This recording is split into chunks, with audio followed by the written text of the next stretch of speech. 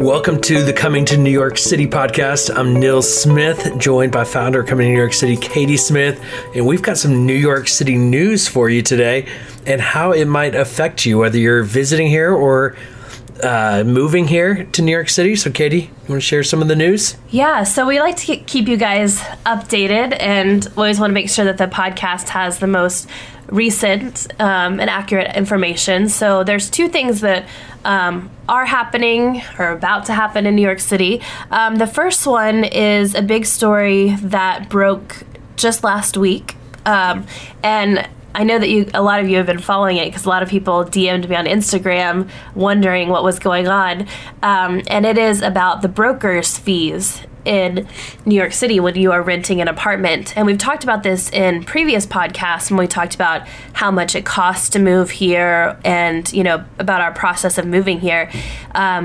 You pay a broker to help you find an apartment. It's usually 10 to 15% of the annual rent that you pay to them right off the top. So as soon as they find you an apartment, you pay that chunk of money, and that is how you pay. That's how your realtor is paid. Yep.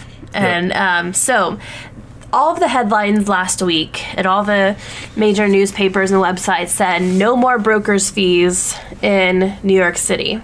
And as soon as I read that, I was like, excuse me? Like, we had to pay a lot of money. Yeah, we've done it twice. We've done it twice. Yeah. So that is a huge deal if that's true. And of course, at first I was like, we've got to pay attention to this. This is really big. This could change really real estate with rentals in New York City if this is accurate. And unfortunately, the headlines were to get your attention. It's not that all of the broker's fees in New York City are going away. The original thing that they passed was that if a landlord hires a broker to find a tenant, then the landlord must pay the broker fee. Because what was happening is that a landlord would hire a broker, an agency, to find a tenant, and then they would make the tenant still pay the broker's fee, which is crazy. There's so many things about New York City real estate and all of that where you're like, how is that possible? But it just is, and that's what happened. So they have banned that practice. So if I, as a prospective tenant, go out and hire a broker, a realtor, to help me, I still have to pay that fee. And so it's basically whoever hires the broker has to pay the fee. It's just clarifying that a little bit more. So unfortunately, there's no big savings, but I've actually heard that they've, the realtors and their, I don't know if it's their unions or their groups, have actually already filed an injunction against this order to stop it and to redo it. So yes, last week the big headline was that broker's fees are gone. No, it didn't mean exactly what we thought it did or what they wanted us to believe. And even further, they filed an injunction against it, so it's stopped for right now. So as of right now, everything's exactly the same. But you know what? I like that they're talking about it, about these broker's fees, and trying to figure out the best way, because it is very expensive. And, not to get into too many politics and things like that, but people are a lot of people are predicting recessions that are coming in the next few years, possibly. Everybody has different opinions on that. But I do think that if another recession comes, we need to be ready for it, because New York City is an expensive place to be. And these broker's fees and things like that, especially ones that are these big lump sums off the top, it can be really difficult and a deterrent to people.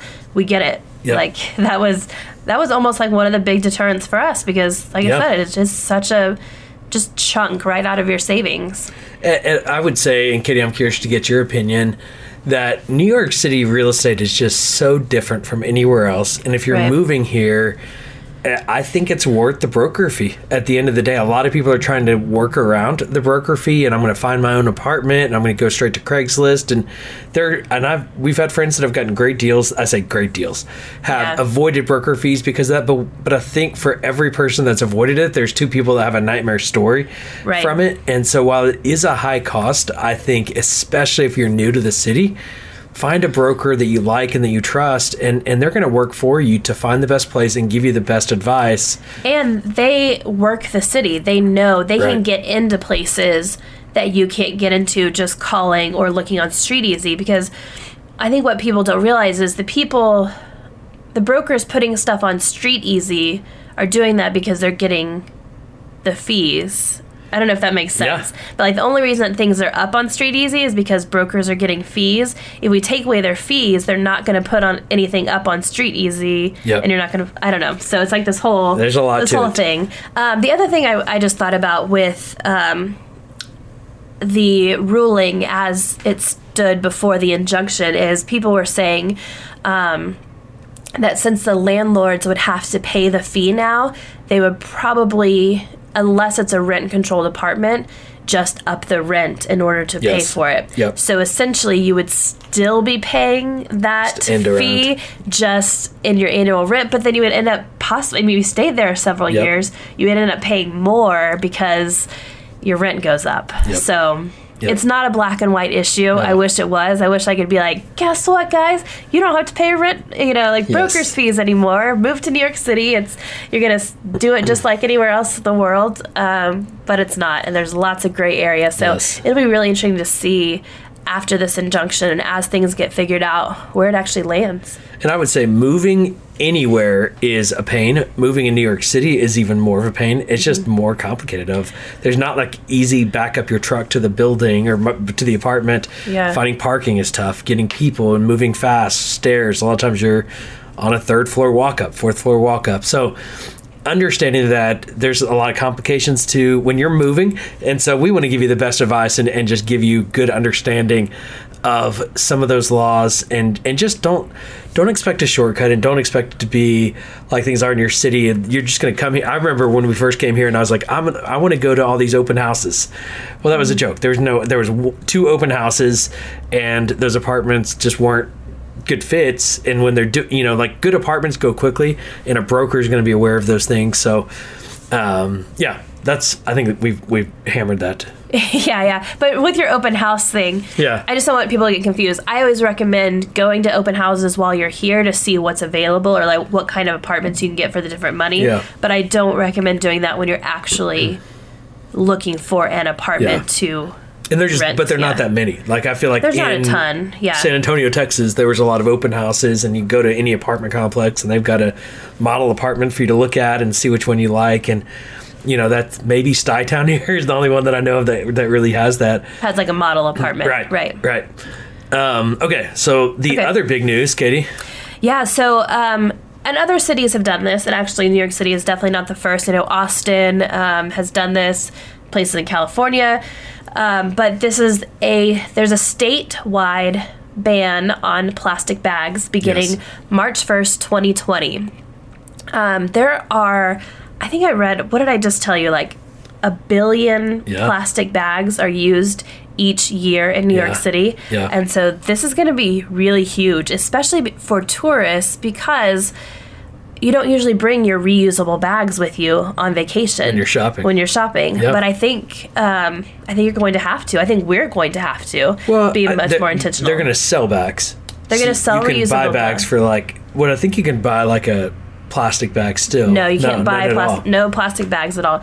You can buy a paper bag for $5. Got it. But paper bags, if it's the summer, I don't know, like if you've got, I saw an example, like if you've got milk and ice cream and it's a summer, the bottom's going to fall out of your paper bag in a second. And just carrying around paper bags is not as convenient. And it's $5. 5 cents. Oh, 5 cents. Did I say $5? You said $5. Sorry, okay. 5 cents. Man, that's expensive. I feel like it's, the other bags would be cheaper. But that's if they offer bags at all. So I was reading today that the world does not produce enough paper bags to supply New York City with all the bags we would need. Really? Yeah, so once this ban went into effect, stores were starting to order paper bags, and did it like months ago, and they still haven't received them because the demand is so high for paper bags now that, and it's so much more expensive.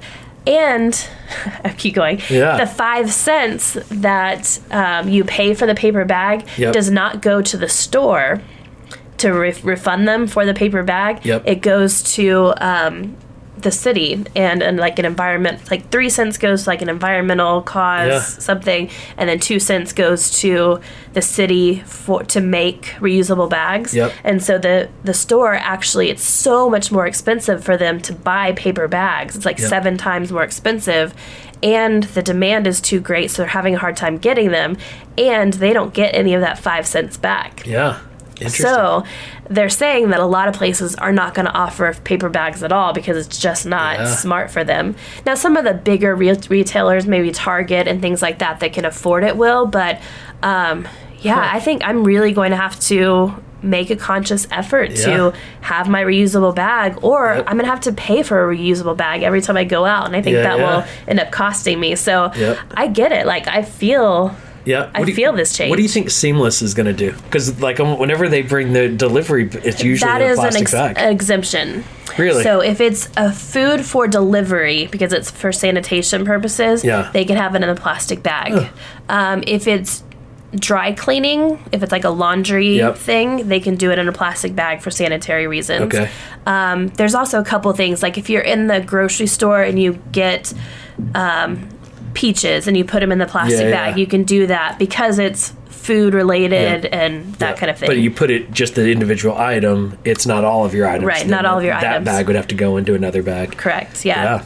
Interesting. So this is, I mean, I really do feel like people will need to bring a reusable bag when they come to visit New York City. Even if we go to the fruit cart, we have a plastic bag. Because that probably won't hold up at the fruit cart. Yeah, you never know. So, interesting. Yeah. Well, that's big news. It is big news. I mean, because like I said, literally billions of bags here are used every year, and now they're stopping it in just a couple of weeks. And so I really do think it's going to change, but I like it. I like it too. Yeah. I wish I was better at being more of an environmentalist and thinking about those things. I hate that it takes a big ban like this to make me change my ways, but it does. But I'm glad that it's doing it because it's making me use reusable bags, which we do have in our apartment. I just never think about actually taking them with me. Yes. Yeah. So, I've got some other news that we did not talk about in advance, but I was with an Amazon executive this week, and he didn't know about this. And so one of the challenges, and I don't know, we might have talked about it here on the podcast, but one of the challenges that I ran into, or we ran into, is giveaways, like clothes giveaways. When the girls outgrow clothes, what do we do with them? And I still don't know anywhere in our neighborhood that we could take clothes to or old toys to. Well, Amazon has a thing called Give Back Box, and so I think it's givebackbox.com, but literally you can print delivery labels. You put in your zip code and you can print delivery labels for where you want to ship a box. So you can use any box, but we get so many boxes from Amazon, and instead of putting them in recycle, we just literally put our giveaway items in that box with that label and take it to our doorman, or you take it to the mail, post office, and ship it. And Amazon pays for that shipping, and so that actually makes giving your stuff away much easier. Where a lot of people here, I think, just throw things away. So it's another just kind of recycling opportunity. But he was saying he didn't know where Amazon, if they have any, like kind of what do they, how are they giving back? And I was telling him about that program, and it's a pretty cool program here in the city, and I assume you can do it everywhere. But I think it's especially valuable here where we don't have as many easy opportunities to give things away. Right. Yeah. There are some like resale shops. So if you've got some decent things, but going to a resale shop can be kind of a process, and they don't always want everything you have. And especially in Manhattan, we just there aren't the big Goodwills with lots of storage and warehouse space to do it. And so, yeah, you're right. And I think it would probably be very expensive for someone to make stops and go pick things up. So Amazon is doing a great job clearly they have enough money to pay for the shipping on that. And then you're reusing their boxes, which is great. And making the world a better place. So that's the other thing I thought I'd throw in as we're having that conversation around being more conscious about recycling. And so recycling our stuff. Anything else, Katie, as we wrap up this podcast? No, I think those are the big two things right now. The big news in the area. Thanks, everyone, for listening to this episode of the podcast.